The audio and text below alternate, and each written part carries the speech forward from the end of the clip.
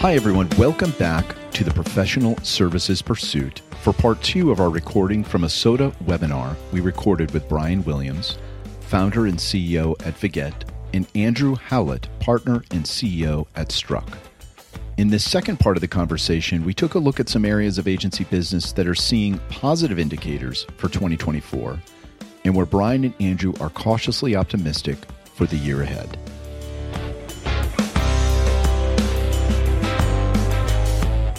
We get a lot of market indicators and certainly listen quite a bit to the existing clients as well as partners. And we have the benefit of as well, like talking a lot to the management consulting space and seeing these indicators. Most, I think, feel there's a sentiment that some client spend rebound occurring at or around mid-year next year.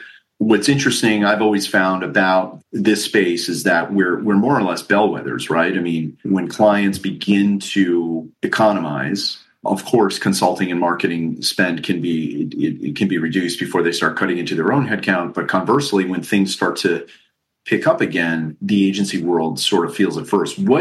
Brian, start with you. What do you sense with your current clients as you're getting into 2024 planning? And of course, we're recording this here on December 14th, and there was the Fed, Jerome JP, noted that rates were more or less frozen, and we could begin to maybe appreciate the potential possibility of some rate cuts next year, going down up to 75 basis points. So clear kind of signal to the market. From your clients, what are you sensing if you had to throw a dart or cast a wager for some moderate spend increase? I go back to the word Andrew used of uncertainty. To me, interest rates don't have to be dramatically lower as much as it needs to be clear what they will be so that businesses can price in whatever the cost of money is going to be and then evaluate various initiatives accordingly. When there's a low cost of capital and you can invest in new innovation projects, agencies like ours that often come in to help with those initiatives can do really well. We can pivot in our world of software development into tools that help clients save money. So it's still a capital cost, but it's a way to lower their ongoing costs, particularly when the cost of people can be so high. I still think there's opportunities on either track, and we are seeing clients probably just be a little bit more realistic about saying, okay, I can't just freeze spending forever. My competitors are going to leapfrog me if I do that. So now I understand a little bit more what the cost is for these projects. And now I can kind of stack rank things and prioritize things better and have real strategic discussions about what is worth a certain level of investment. And we can get into that. So I think on a macro level, we'll see things get out of that uncertainty chaos that we had this year, where it's just hard to make decisions, and we'll start to see some decision making that'll lead to some reasonable work. On a more micro level, we're also seeing return to office thing create an opportunity for us. We're seeing some clients who have a return to office mandate in their hiring practices, and they're struggling with that. As a stopgap, they're able to leverage agency talent to kind of address the near-term work opportunities while they're ramping back up their recruiting muscles and that sort of thing. That's an interesting opportunity because I think there's also a sense of anxiety around rehiring. You're talking about companies and people managers that are pretty high up in organizations that have never gone through layoffs just because the tech boom cycle was, over a decade. And so now you have people that have gone through this downturn and the stress associated with letting people go, not to mention the buildup of stress prior to that of recruiting and hiring in a very demanding environment from a culture and HR and kind of professional development environment. Like, so there was a lot that went into people management. When you kind of add that up to we're struggling to hire in office, and man, it's so nice and easy to just bring in an agency that can quickly execute on a challenging opportunity without any recruiting, onboarding, HR, performance reviews, one-on-ones, all the stuff that goes into managing a great team. It's pretty appealing. And even though the cost obviously is a different equation, I think that will create opportunities for agencies that are willing to work in that way, sort of adjacent to existing teams. So I don't know. I think there's some opportunity there that we're seeing. So we're cautiously optimistic, and our numbers for the first part of next year are certainly looking stronger than the latter half of this year. So yeah, that's some reason for optimism. I'm not ready to hang up the mission accomplished sign just yet, but we're seeing some of that, and that's what I'm hearing from other folks. Although I haven't caught up with Andrew lately, so maybe he's got a different point of view. whether it's a blip or it's a little more of a trend, our last couple of months have certainly been busier in terms of new business coming in. And, even some that we haven't won, but it's people are asking, people are wanting to start to spend. I think the big difference, and this goes back to what Brian said earlier about 2008, people didn't have money in the bank account. So when they started to turn back on the spend, they had to spend a little to make a little bit more, to then spend a little bit more, to then make a little bit more. So it took a while to come out of that. By and large, people are sitting on piles of cash right now. Not everybody, but there's a lot of companies that are sitting on a lot of cash. So the minute they decide they want to start spending again, they can. And I think that's what, at least I'm starting to see, is that people are saying, okay, we've sat on the sidelines. We can only sit on the sidelines, especially when it comes to what we do as creative.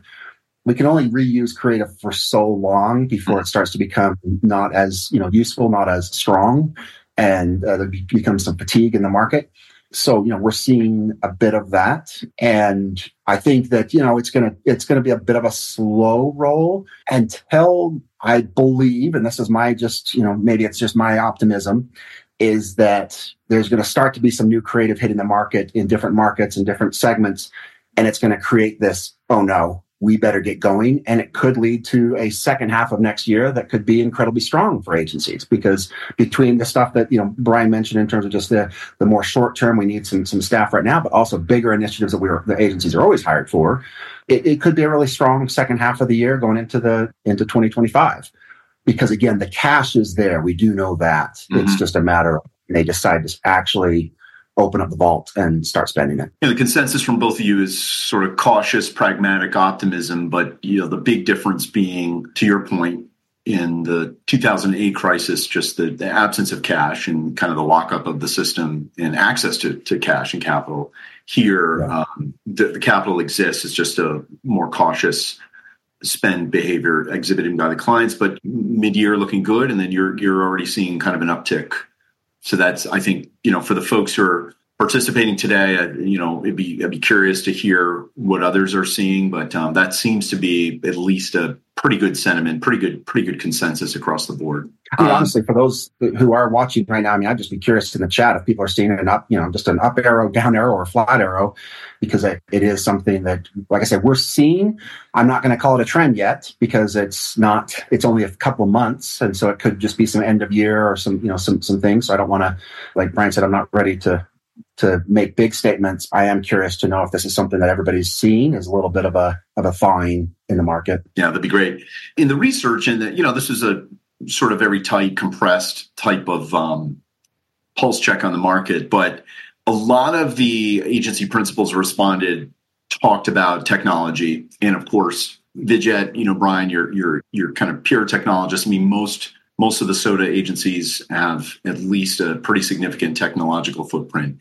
We've canvassed a few partners, and I've participated in a few of these seminars, and of course, AI comes up and a bit, I think, in a different context than maybe previous sort of hype cycles of technology, thinking back to NFTs and the things like blockchain and distributed ledgers and so forth, and the impact on the environment. But as it pertains to the agency business, whether you're kind of a generalist creative comms or more of software, product design, product development, I've been surprised at the velocity, I think, of adoption, even with some nascent or clients, agency types who might not consider themselves more technologists. Maybe they play more in the strategy realm.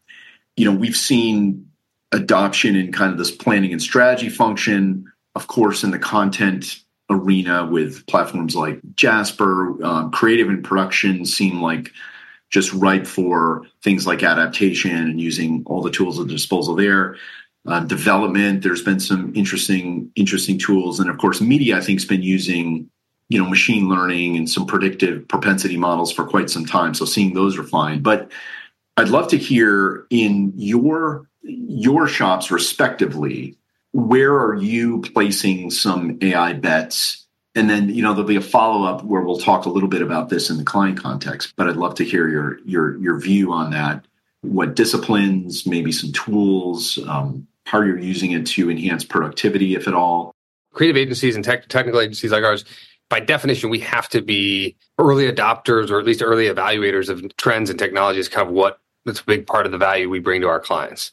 So it's absolutely just baked into our DNA. The way we think is constantly internally talking about what these new tools are and where these trends are going. And I would say Viget is a little bit more of a skeptical eye. You mentioned things like NFTs and blockchain and things. I mean, we're a little bit more of a skeptical shop, not jumping on the latest trends all the time, not retooling and repositioning ourselves to be like the agency for X, where X is some new trend. And I think that's part of what's provided a lot of stability and longevity. We've probably missed some opportunities to take off like a rocket ship, but that's okay with me. We're much more about long-term than the short-term. Last summer, as part of our quarterly check-ins, we did an exercise to look at AI trends in 3 categories. One was the tools that we use and how those tools will evolve, either literally new tools popping up that didn't exist that are entirely based on AI, or where we kind of landed on it was tools that are going to kind of bake in AI functionality, and we'll kind of slowly boil the frog with that. And that seems to be where things are going. So, whether it's the Google Suite or tools like Zoom or Notion, Figma, building those AI enhancements into the tooling, I think that's great. We will adapt as we do with any kind of software along those lines. The second category was tools that we're building and software opportunities where there was questions of, do we need to hire certain skill sets to be able to tackle this stuff more? Our approach to software development has always been very much an open source, API driven, like connected, bringing pieces together that already exist. And the sense there was, no, most of the functionality we'll build into software that clients are hiring us to build. We're going to be able to incorporate the AI functionality via cloud-based tools and integration points. And so that was encouraging in the sense that we aren't going to have to completely rethink the way we approach software development. And the third category was roles that we have and how AI is going to impact either individual skill sets that we've developed and sell to clients, or the approach to staffing. And the big thing there was thinking about junior, kind of early career people, where if you take like development tasks that traditionally you might bring on an early career developer, let them go rework a ton of data or go investigate some new approach to something, where it's a great learning opportunity for them. They're not generating a ton of value, but they're gaining really valuable experience. Well, now you're seeing a lot of that happen through AI tools. Similarly with like writing, and I use ChatGPT all the time. It's basically like a collaboration partner. Like, hey, let me think about this, research that, give me some feedback on that sort of thing. It's super valuable for that sort of thing. But it's basically cutting off what would have been traditionally a collaboration point with another human being within the organization. The downstream impact of that is going to be a lack of development of young talent, I think. And so that's going to be an area that'll impact agencies and clients down the line. So I think we're going to have to be proactive about the impact that has. But those are kind of the 3 things that we thought about and that we kind of continue to keep an eye on, seem relevant. Still one of Brian's words now, the skeptic. I mean, I think I've been most of this really light blonde, or some will call it gray hair, has come from all the different swings and the new trends and the new tools and new technologies that always end up being incredibly important. But early on, there tends to be this over-exaggeration or over-indexing on this is what it is. I liken a little bit what we're hearing from clients right now to years ago. It was like, hey, we need a viral video. Well, what does that actually mean? What do you actually need? What are we trying to solve? And I think that's where we're hearing from people like, we've got to integrate with AI. What do we got to do with AI? Okay, well, what are you trying to accomplish? What are you needing? And so I think it's a little bit of let's just make sure that we're implementing right. We're experimenting where we can and, trying things out because we need to understand it. We have to, of course. For us, of course, we're a much more visual and creative studio. So, we have been using the tools, but we've spent a lot of time, even, brought in our attorney just to make sure, our intellectual property attorney, to give us some, very strong advice on what we should and shouldn't be using some of these visual AI tools for. So absolutely ideation, absolutely storyboards and mood boards and, those kinds of things. But when it comes to a final delivered product, we need to be very much in control of that. So we don't put ourselves and our clients in jeopardy. I think that's the next big thing. We're already seeing it. There's some massive lawsuits out there happening when it comes to imagery. These companies that have made their living over their whole time off of protecting the intellectual property are not going to go quietly, and they shouldn't. Right? That's one of the things. I think that's where you look at like the Adobe tool is trying to start to solve that, saying, hey, we know that we own where we're pulling this from. So, where I see part of, the future, at least where we're going to be involved when it comes to AI, is going to be more sandboxed experiences of AI. And it's taking assets that they know that they've created or we've created for them, that they own, And some of that imagery that might even be, served up on a dynamic basis to their customers, whether it be in banners or whatever, but it's coming from their own asset. So they know that they own those assets, and they now they can see what the moods are like, what the look and feel are like, which really comes back to making sure it's very important that people have a strong brand and a strong style guide so they don't deviate too far from it, such that when AI is taking a look and trying to pull some imagery, particularly if they get to the point where they're letting it go direct to their customers, before it's reviewed, again, kind of on a personalized basis, that they don't have these weird outliers that all of a sudden some imagery that comes up that just does not match what their brand is at all. So that's where I see, from a creative perspective, and that's coming. That's already starting, and, we're seeing that. But I am watching everything. We are watching everything. I'm encouraging the team to dive in and use and learn and experiment early, often, and come with ideas. And we have a weekly learning that is kind of people come and share their learnings and their way that they're experiencing things, particularly with AI. And that's been very useful so far. The IP point you brought up is massive. And I think that's really interesting and not an immediate, beyond the novelty and beyond sort of, to your point, the trendiness. I do think, AI has been a part of the agency landscape for quite some time, even, more on the performance media side. We've all used it. RankBrain, started with some machine learning components and then certainly some of the media tools. But the thought of an enterprising sort of junior producer, art director, or research analyst, someone on the strategy team, just uploading reams of client IP into an engine and kind of unleashing it to the wild is something that really is key. And it's good on you for bringing in and consulting with IP counsel. On the flip side, what I'd love to hear as we get to the end of our hour here is, related to client spend. And we're seeing some activity in the chat. It looks like Melanie said that they are, seeing some increase in brand awareness campaigns over media. So a little bit of uptick there. When we go to clients inevitably purchasing, potentially procurement, have you experienced yet any challenges or opportunity or directives from clients? Not so much help us be experts in AI and how it's going to influence our marketing stack and our tactics. I'm going to assume both Vidget and Instruct, you're able to do that and counsel with clients. But when it comes to purchasing, are there any challenges or pressures from the clients where they're saying, tell us how AI is going to help you make us more efficient and translate that to investment and spend? Any of that yet? I think we're seeing a bit of asking what types of tools we're using to be as efficient as we can, so the client is certain to be getting as much value as they can. So things like using tools to capture notes and action items out of a virtual meeting, where 5 years ago you'd have a project manager or whomever capturing all that manually and client paying some sort of hourly rate for that. The savvy client will ask about what they're paying for there. Or on the developer side, am I getting some value out of AI tools that I hear can help developers write code 10 times faster, or whatever the largely nonsensical point of view is. But there's some good questions being had there. And now I think that's an opportunity for education, explain to the client what tools are ready and which aren't. To me, that's part of the business, and that's the evolution we've gone through for 20 some years in our business. Is a good client. You want a client that's engaged and paying attention to these things and understands what the tools and trends are, who can ask a good question about, I heard I could use these open source libraries to build this interface layer using something like React. Do you guys use those libraries or not? Or are you writing it from scratch? And being able to talk about that 10 years ago or whatever the time frame was is not that different now. So I think those are healthy pressures, as long as you have reasonable clients that recognize that you might hear some hype about certain tools that help you do things a certain way that dramatically faster, increase productivity significantly. And it's not always true, but there's usually some balance there. I'd agree in terms of a lot of it comes down to just that more pragmatic, practical use of AI. It is the virtual assistant listening in and giving you the notes from your meeting, stuff like that if you help them to understand, oh my gosh, this is amazing. Thank you so much. It's great.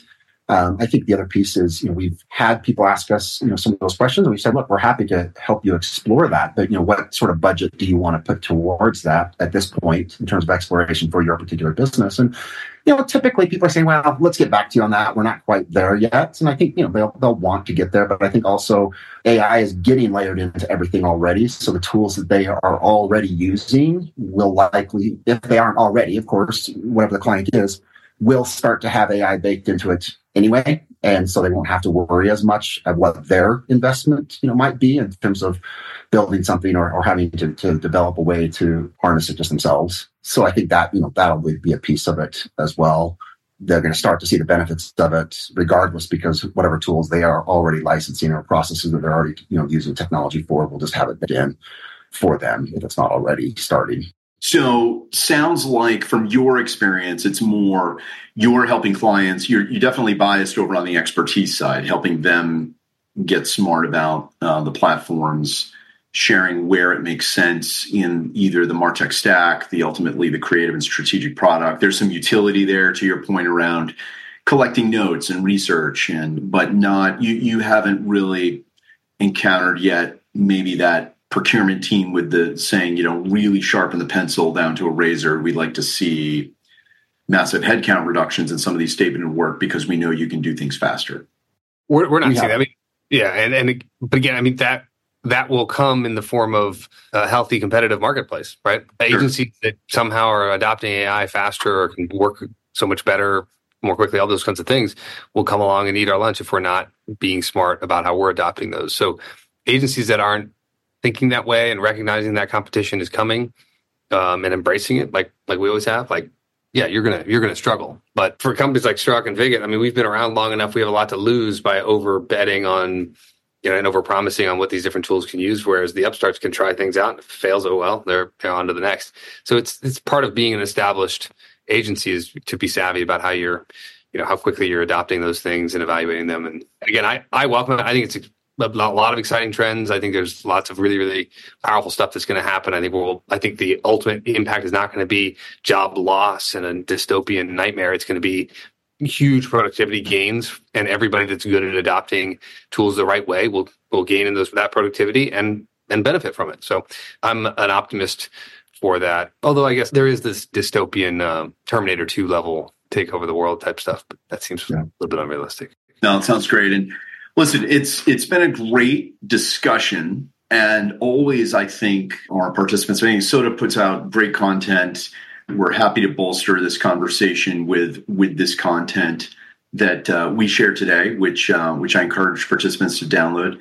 But great to hear from some veterans, but some real forward-thinking perspectives in the space, both on where you think 2024 is going to go, investments in technology, capability, adaptation. I'd say, where I sit, certainly on the technology side, but working with a lot of agencies and consultancies, is just tremendous resilience through these bumpy times, and just kind of a hallmark of the space. So I appreciate the time and the insights, and share with you kind of some Yuletide hope and cheer that spends will rebound, and maybe Jerome gave us a little bit of a Christmas miracle in the Fed minutes yesterday. We'll see how that pans out.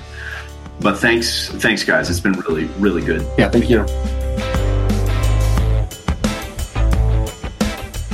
If you enjoyed this podcast, let us know by giving the show a 5-star review on your favorite podcast platform and leaving a comment.